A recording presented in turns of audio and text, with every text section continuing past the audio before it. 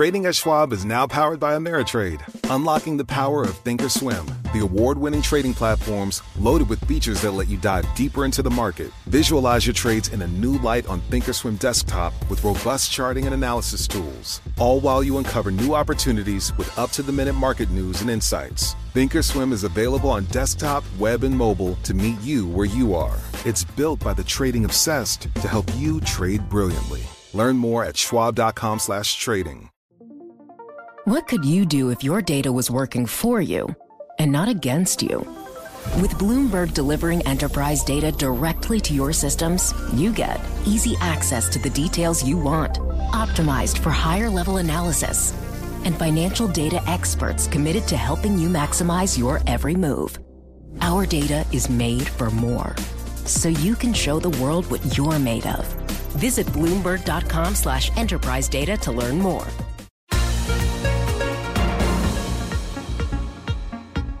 Welcome to the Bloomberg P&L podcast. I'm Pim Fox, along with my co-host, Lisa Abramowitz. Each day, we bring you the most important, noteworthy, and useful interviews for you and your money, whether you're at the grocery store or the trading floor. Find the Bloomberg P&L podcast on iTunes, SoundCloud, and at Bloomberg.com. We want to prepare for the upcoming Federal Reserve meeting that takes place this Wednesday. I want to bring in Bob Michel, Chief Investment Officer at JP Morgan Asset Management, who's here in the studio with us in Bloomberg 1130. Bob, is this Fed meeting a non-event at this point, even if they raise interest rates by a whole quarter of a percentage point? I think they should make it. They shouldn't make it a non-event. They should make it an event. They should use this as an opportunity to guide us for what they want to do in 2017. Currently, the market thinks they should do one or two tightenings.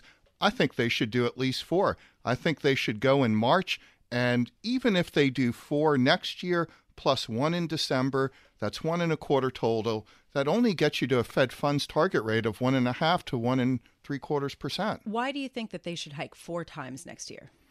Because I think policy at 1/4 to 0.5%, or even if they go in December and 4 times next year at 1.5 to 1.75%, looks out of sync with the evolving economic reality. We talk as though they're already at a zero real Fed funds rate, that they're at 2 to 2.25%. They're at 1/4 to 0.5%. They're at emergency levels, and the emergency isn't there anymore. Okay, you talk about the emergency not being there, but if you are a bondholder and you look at your portfolio, I would imagine that there's a little red light that might be flashing because of all the losses that, depending upon when you purchased, obviously, your bonds. But I'm just looking at the 30-year for now, 3.18%, the 10-year at almost 2.5%. When does a trade turn into an investment in the bond market now? I mean, who's holding all that paper that's now underwater? Well, Pim, you're right. It's shaping up to be a lousy 4 years ahead to be a bond investor. That much is for sure. I think when you look at the Fed funds rate relative to 10-year treasuries, there is a pretty good spread now. We've had a pretty dramatic backup. There are going to be investors who think that's far enough for the time being. I'm interested to see if the foreign investors come in and help take down the auctions. Certainly, pension funds have an opportunity to de-risk. You don't go in a straight line up, but I think as the normalization process evolves over the next couple of years, there will be buyers of every backup, will second guess.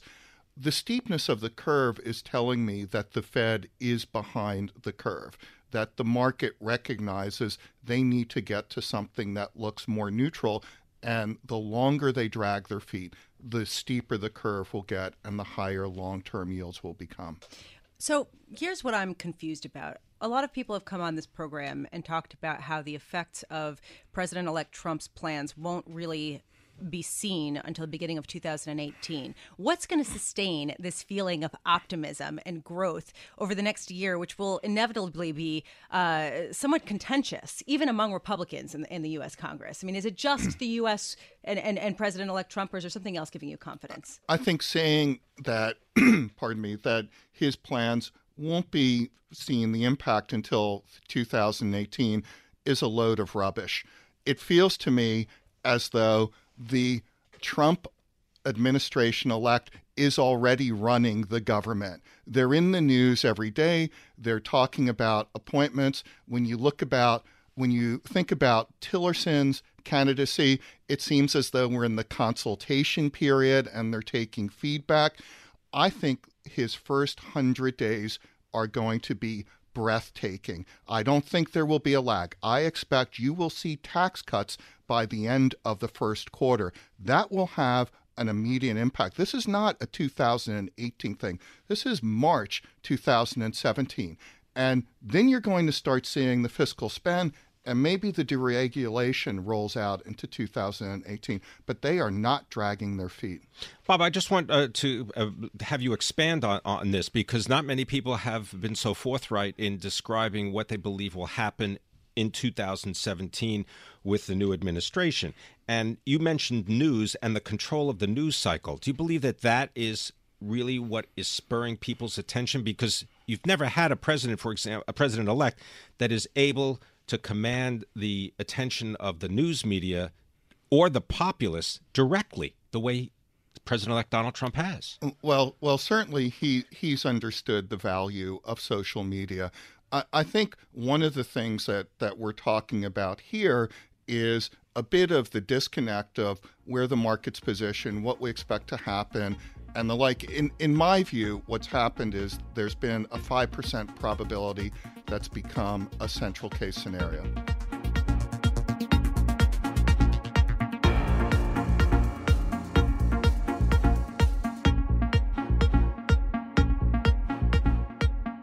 Another huge mover right now, two movers, CBS and Viacom. CBS down more than 3%, Viacom down more than 6%. This is on news that Sherry Redstone withdrew her proposed merger of CBS Corp and Viacom that ends the potential to create a new colossus in the television industry. With us to find out more is Alex Sherman, Bloomberg News reporter covering all things entertainment and mergers and acquisitions related. Alex, can you explain what happened here?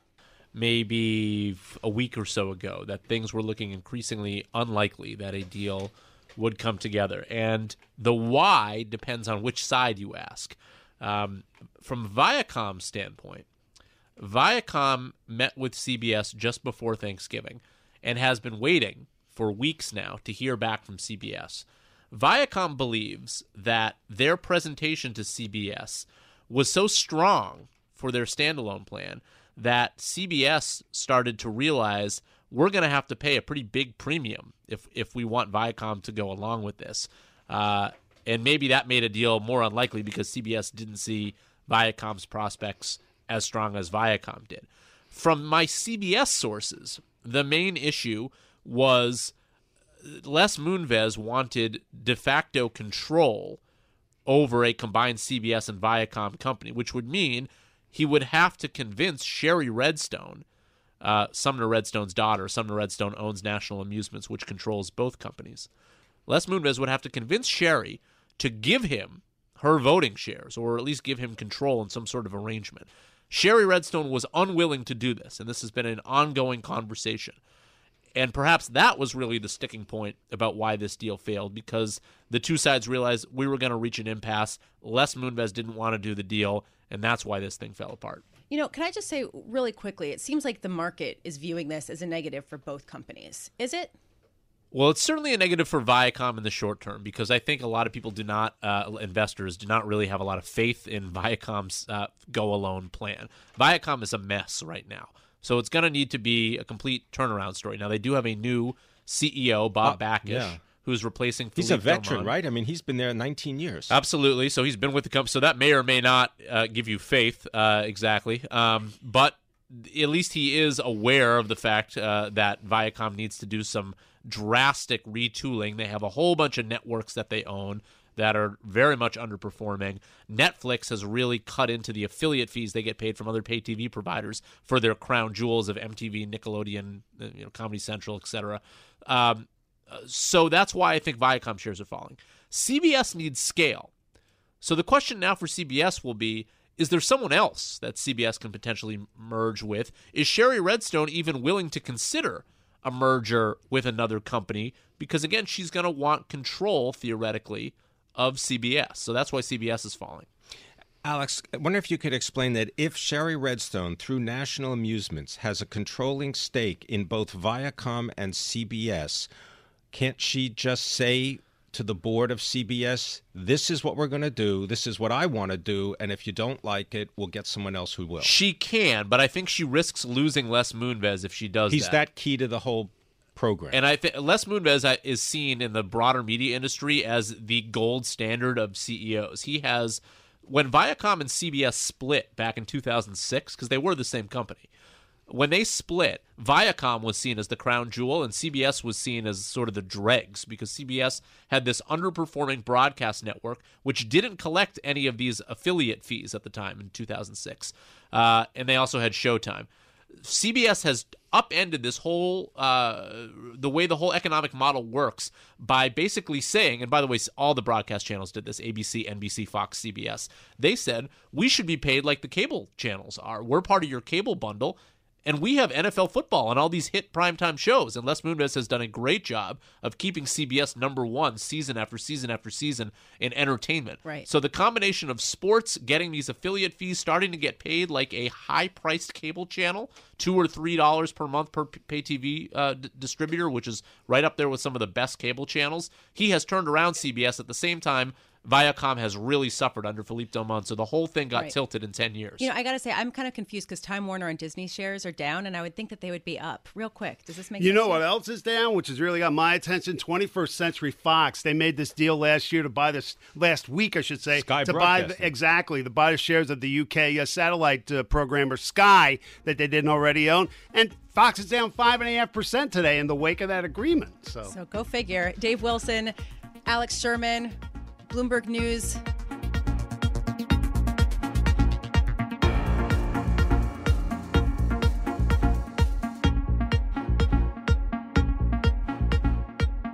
I want to imagine a world in which President-elect Donald Trump does not adhere to the One China provision that has really guided relations between the U.S. and China, and frankly, China and the rest of the world for the past few decades. I want to bring in Patrick Chovanec, chief strategist at Silvercrest Asset Management, to sort of break down what the significance of this is. So, Patrick, thank you so much for joining us. First, let's start with what's at stake with respect to honoring this One China policy. So the One China policy was established between Mao and Nixon when he went to China in the early 1970s, and it really laid the foundation for the opening between China and the United States, and it's been the foundation for the relationship ever since. And it basically says that the United States, throughout the Cold War, backed the Republic of China on Taiwan, which had fled to Taiwan after the communist takeover. And the U.S. wanted to continue to do that, but China didn't want the U.S. to basically recognize that as the government of China. So they kind of agreed to disagree, and they said there's one China.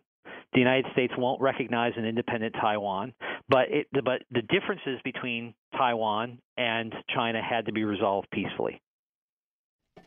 Now, the deal between China and the United States doesn't take into account a trade war between the two nations, and that is also something that President-elect Donald Trump has at least sparked debate about. I wonder if you could bring that into – is it going to be a quid pro quo on Taiwan and trade? That is exactly what the president-elect raised explicitly in his interview over the weekend. He said, we won't necessarily adhere to the One China policy unless China makes a deal with us. And that raises all kinds of questions because for the past week after the Taiwan call, all of his surrogates, including the vice president-elect, have been saying that the call did not change the U.S. commitment to the One China policy, and now Trump has raised the prospect that it does, and it really is kind of at least China will see it as a dagger to the heart because this is something that even just in the past 24 hours, the Chinese state media has come out and said this is absolutely non-negotiable, and it's the foundation of the relationship, and we have nothing to talk about with the United States if they're going to go down this path. So how could China potentially retaliate for the U.S. rejecting the One China policy? Oh, it's so disheartening to start thinking about the deterioration in relationship that could take place if this intensifies. There's any number of ways that the relationship could break down, and maybe Trump's defenders will say, well, this is hardball, this is brinksmanship, but it's certainly the most intense kind of brinksmanship that you can imagine with China. Can you speculate, perhaps, or give us some thoughts on Terry Branstad? He is the governor of Iowa, and he has been nominated to be the ambassador to China, and he's got a relationship with the president, Xi Jinping. Right. He has a relationship going back to when Xi Jinping actually studied in Iowa and also visited Iowa subsequently. The Chinese talk about friends of China, and it's good that there's a relationship there.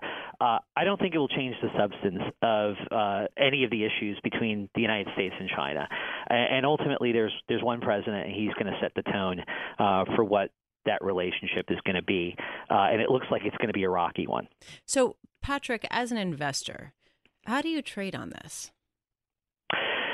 I think the market recently has been sort of blithely ignoring the prospect of trade disruptions. Are they too sanguine about it? They've been looking at the upside of, fiscal stimulus from a Trump administration, and I think they've been sort of brushing aside and saying Trump can't possibly mean what he says when it comes to trade, because that would be too disruptive. And I have all along taken him very seriously when he talks about trade, and because ever since the 1980s, Trump has had a very consistent line in saying that trade is not good for the United States, that the U.S.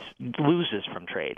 And so I'm not at all surprised that he's taking a very hard line on it. What's interesting about this, though, is that it has this added component of geopolitical risk that's being added on top of it in an attempt to gain leverage on China. Right. So, Patrick, if you're right, or let's say somebody wants to execute a trade based on the view that President-elect Trump is very serious and there could be some sort of escalating trade scuffle between the U.S. and China, how could somebody play that? Well, I think you've got to look at companies that are exposed to China, which have a lot of their revenues or a lot of their profits from China, major U.S. exporters, because this trade policy, well, he already tweeted about Boeing.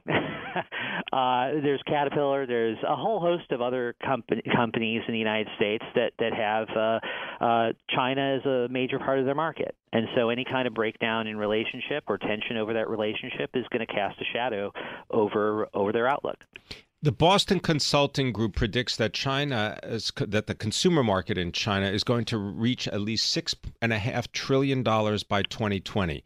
That's got to be at least potentially positive for American companies, right? Like retailers, Macy's, Costco, Target. Don't they want to bet on that Chinese middle class?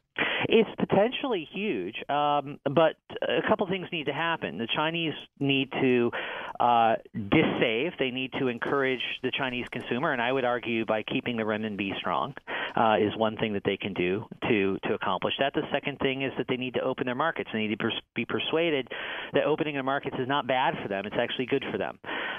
So some rebalancing needs to take place in the relationship between China and the United States. The question is, what are the tools that the U.S. can use to constructively bring China to the table on that? Patrick, what are you looking for specifically that could be the one straw too far that means that the relations cannot be repaired between U.S. and China?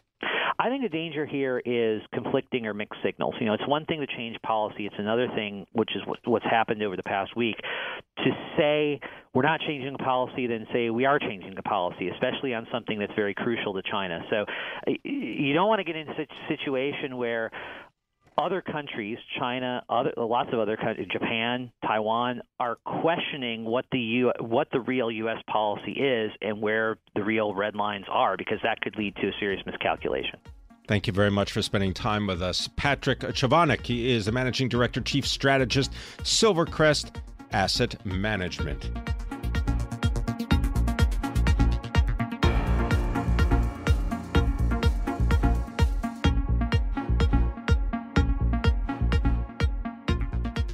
Oil prices on a tear, up more than double where they were in February. Can this last? I want to bring in John Kilduff, founding partner of Again Capital, who has gotten oil right time and time again. John, thank you so much for being with us. Thank you. Good morning. Good morning. So, almost good afternoon. Not quite yet. We're getting there. John, what's your take on this latest leg up in oil prices and Saudi Arabia's plan to cut more than they originally agreed to? Do you think that this is actually going to happen and this will last?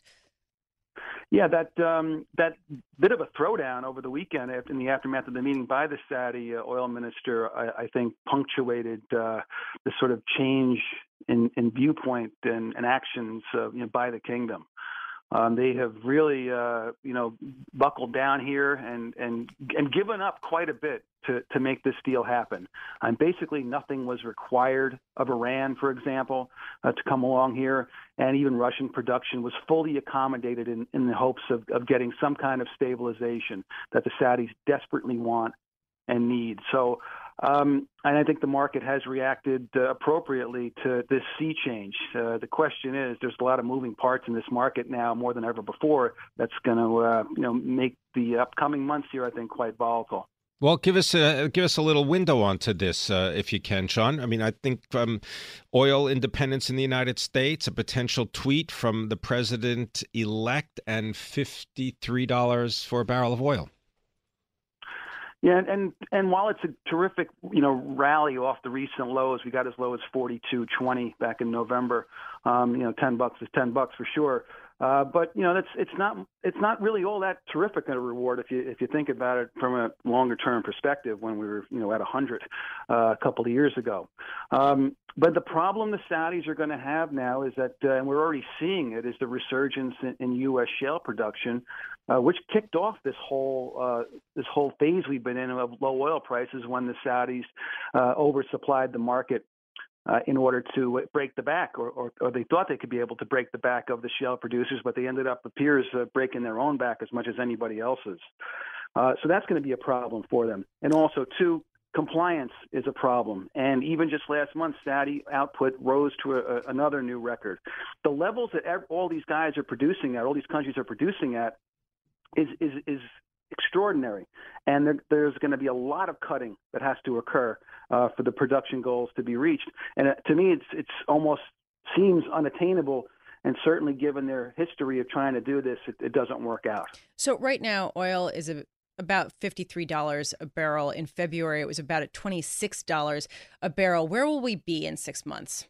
Well, there's likely to be some more upside here, but I think that as the details come out, and if what the market's going to punish come January and February is the lack of production cuts if they don't materialize.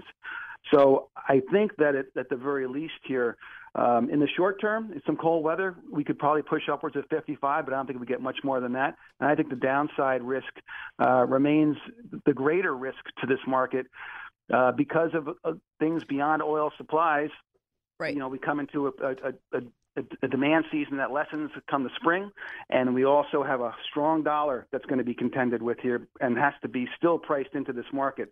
There's been a breakdown in that correlation, and I expect that to come back into the market. So let's say the dollar does strengthen and production cuts aren't as significant as people are expecting. How low could the price go? It's pretty easy to see it get back down towards the recent lows near $40 a barrel, I think, at this point. That's the easy shot. The question then becomes, will the production cuts take hold at all, or does the deal completely fall apart and then the market goes into another deep dive price-wise? That's a bit of an outlier view, and but it's one I think you have to consider. John, Keystone XL, if the president-elect were to indicate his support for Keystone XL and also have Rex Tillerson as Secretary of State, and I believe the State Department has to sign off on the deal, what would that do to oil prices? It should help bring them down as well. It'll unleash more supplies out of Canada, where the cost of production is relatively low. But more importantly, it'll get that oil really to the Gulf Coast and then out for export. That was one of the criticisms of the pipeline. It wouldn't necessarily serve U.S. interest per se. It would really serve the interests of Canadian producers who are trying to outlet their crude to the global market. And we're seeing more and more of our own U.S. crude, upwards of around 400,000 plus barrels per day that are now being exported. Our shale guys are competing for market share in Asia. And this Canadian crude, if we're able to get down here via a new pipeline, would only add to that. And so this is what I mean about we're in a totally new era in terms of the multiple players and facets to this market with more supply, more flexible supplies, and even Saudi Arabia now selling spot, what's called spot or sort of cash deals rather than their strict contractual terms that they historically dealt with. We got to leave it there. Thank you very much. John Kilduff, he is the founding partner of Again Capital.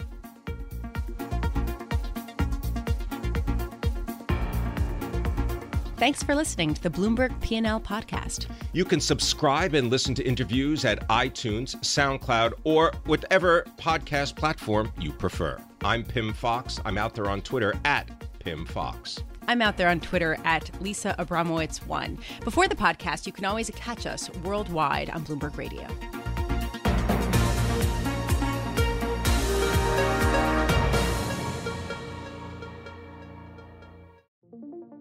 What could you do if your data was working for you and not against you? With Bloomberg delivering enterprise data directly to your systems, you get easy access to the details you want, optimized for higher-level analysis, and financial data experts committed to helping you maximize your every move. Our data is made for more, so you can show the world what you're made of. Visit Bloomberg.com/enterprise data to learn more.